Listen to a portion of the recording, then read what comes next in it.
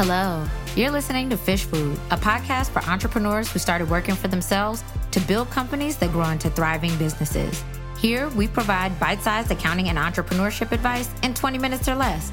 I'm your host, Keela Hill-Trawick, and whether you're acting as your own accountant or looking for a new one, this podcast is for you. Welcome to the show.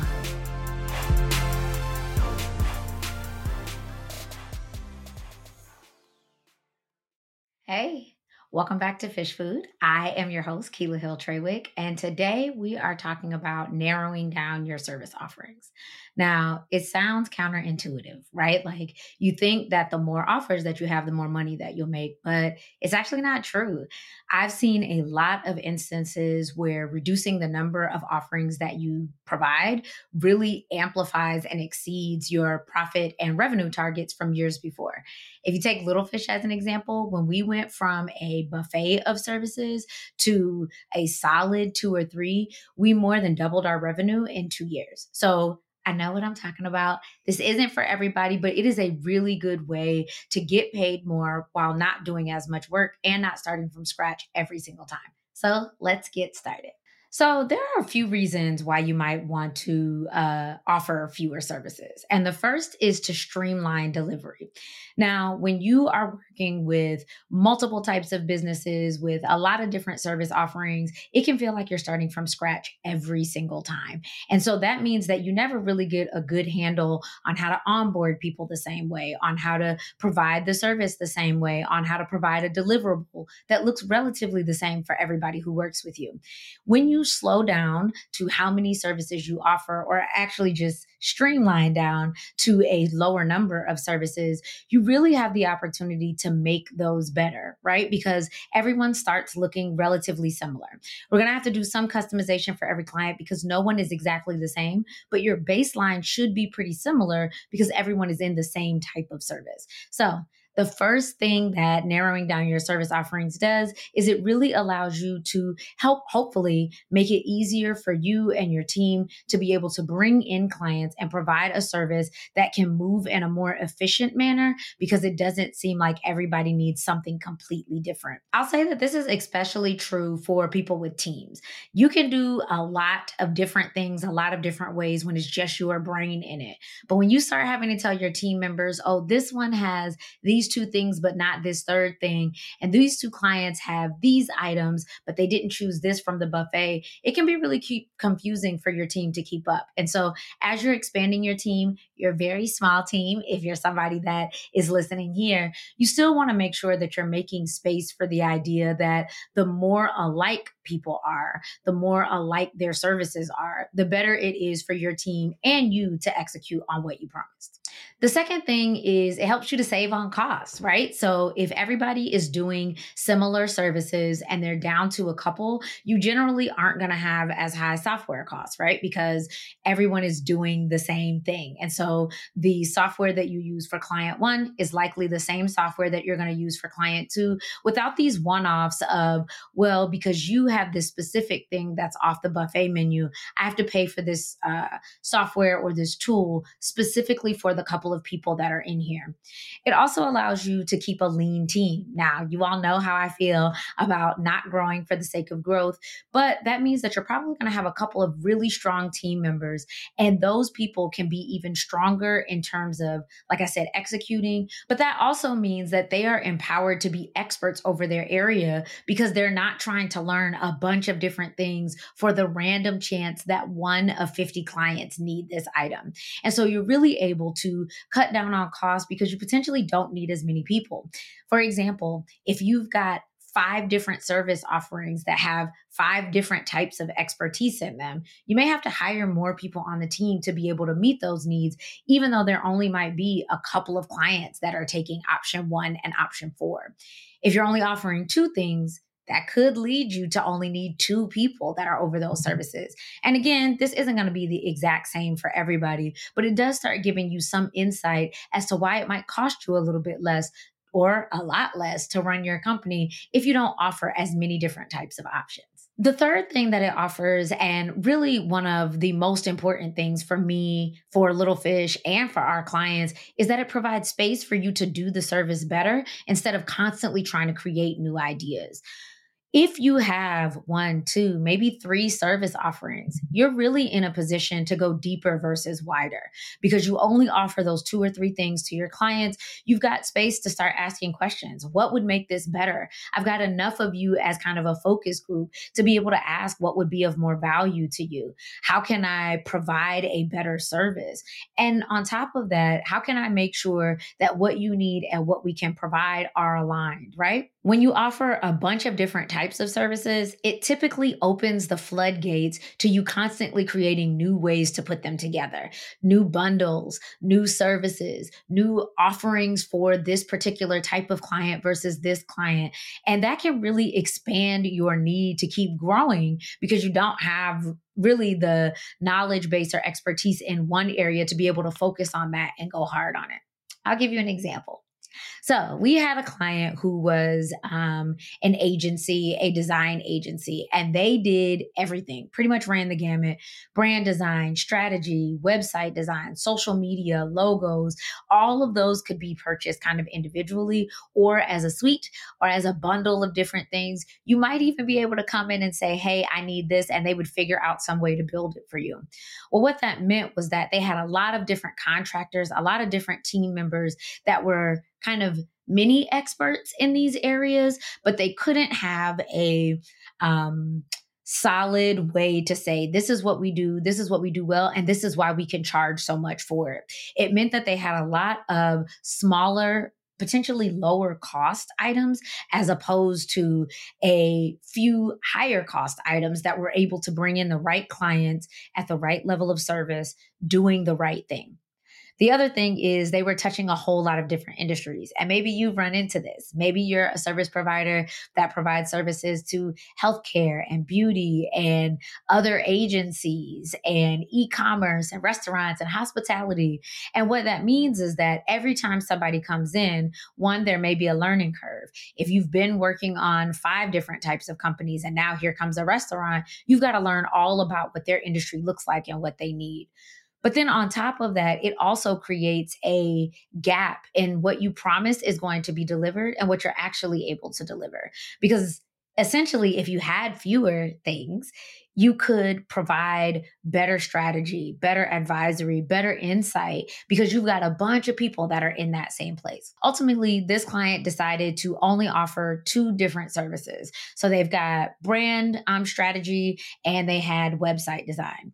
I mean, there were some more in between there. And if you're an expert in this area, you know the terminology. But essentially, there were no more of this buffet, pick what you want, a la carte, and add it together. You could fall in one of those 2 buckets. And because of that, they were able to provide a more holistic experience, right? They're able to say, hey, as part of this, this is what's included. I will do this, this, this, this, and this.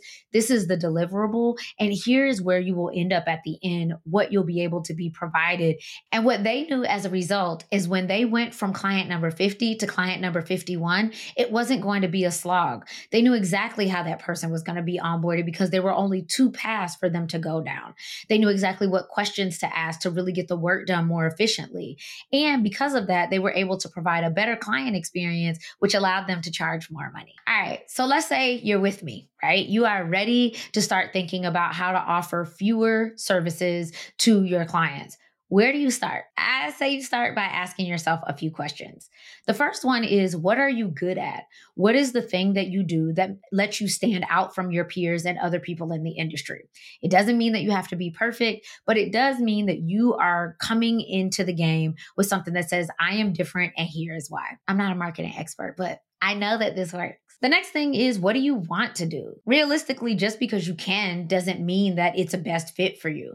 So in this case, yeah, that ad agency or that design agency was great at making logos, but does that mean that they should offer that as a single package? No. And designers out there, I know that you agree with me when I say it is not just a logo. So that's an aside. But the end result is this idea that, like, just because you are able to doesn't mean it should be an individual service offering. Maybe you want to roll that into something else. Maybe you want to decide that that's something that you don't offer at all. But you want to start thinking about what brings you joy. What do you feel good about offering to your clients? And what do you think would be most valuable to them, given your knowledge and experience in the area, that you really can provide more value because you're focused on the thing that you want to do and you're good at? Then the next question is, what can your bandwidth and your team support? Remember, the idea isn't to just get full. If you think that your max is 20, you don't want your goal to be 20 clients. You'll be maxed out and not be able to make any improvements. Your goal is enough. What gives your team enough money and enough space to be able to make improvements, to rest, to daydream, to really give your business the influx of creativity that it needs in order to go to its next iteration, or just to give you all some space to not feel burned out and overwhelmed? Finally, as the accountant here, I would be remiss if I didn't ask, what will this do to your financials? Money matters. You've got a team to pay. You've got resources. You may have rent, utilities, a space that you're paying for. There's all kinds of costs that go into the business. So by no means is this a pick what you want to do and forget what the money is. It will come. It will come, but you do need to be aware of how this will affect your future financials. We did an episode on budgets and forecasts that we'll link for you, but really you want to look at that. How much would it cost for you to make these changes? What is the forecast of your revenue? What do you expect to make if you narrow down your service offerings? And some people leave and some people stay. Overall, you just want to make a realistic plan of what this new version of your business is going to look like. Now, once these questions are answered, you can start cutting the list. First, start by removing the services that you're no longer going to offer from your website and your communications. You don't want people to start coming in thinking that they're going to pay you one amount, or thinking that they're coming in for one service and have to find out later down the line, by the time you get back to them, that it is no longer an option for them. So if you don't want new clients in these old services, take them down. Next, make a list internally of affected clients. There's going to be some people that you already know based on the projects that they're in. It really doesn't make sense to keep going with them based on the new direction that you're doing. You may realize that they just want the one-offs and you want to do a holistic plan. And if that's the case, you want to know who you're going to have to talk to about that sooner rather than later, so that you can give them space and be able to, if it happens this way, let them go with integrity. All right, we already talked about the forecast and budget, but this is the time where you're going to want a scenario plan and start looking at, okay, if I had this many new clients and this new service, what would that look like? What would that cost me? Does that mean a change to the team where I'm going from 4 part-time people to 2 full-time people? And how will that adjust how we're able to take on work? Again, how we're able to onboard. We'll have a whole episode about onboarding because it's so important. But basically, how can I bring people in and make sure that they're taken care of so that I can charge this new price that I'm looking at, and also be able to support them on the back end with additional or reduction in cost based on those changes? The next thing is to alert your current clients that change is coming. Remember, it is much cheaper, much more efficient, and honestly, it just feels better to be able to keep clients versus to go out and have to chase new ones.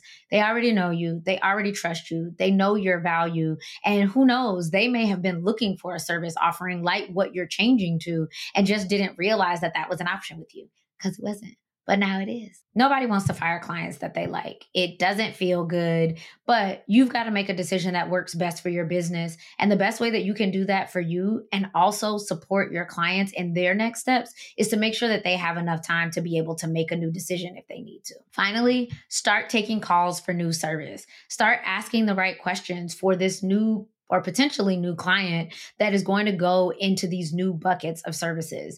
The sooner that you can start getting people on the roster, talking to people about what they're looking for and what you offer, the sooner that you can make small tweaks or even large tweaks to what you thought you wanted to offer in order to make sure that this new limited suite of services is exactly what people need and what they'll pay you for. So I've probably said this before. I say it a lot. All money ain't good money. And it's hard to be an expert in your field that can provide value to clients when your hands are in a bunch of different buckets. So start looking at your suite of services and ask yourself, could we do less for more? Are there opportunities where we could provide less options with a more valuable service to the right clients at the right price instead of a suite that everybody just gets to choose from that ultimately can burn you out, put you in a position where you're doing work that you don't really want to do, and maybe not really serving your client in the best ways? At the end of the day, this decision could change more than your business. It could change your life. We talk a lot about getting time back here and really making enough money so that you've got space to start thinking about other ways that you want to live, other ways that you potentially want to run your business. All of that starts from a place of you not being full and you not being frazzled. So take advantage of this opportunity to just reimagine new ways that your business could look. Thank you so much for joining me today. If you would like to learn more about Little Fish's suite of services or get access to new goodies like our finally coming resource library, click the link in the show notes in order to sign up for our newsletter. Talk to you next week. Thank you for joining us today. If you like what you heard, I've got good news for you. We're supporting you all over the internet. Check out our Instagram at Little Fish Accounting or our website, littlefishaccounting.com, for guidance, resources, and ways to work with us. Plus, don't forget to subscribe to the podcast to make sure that you don't miss a future episode. See you next time.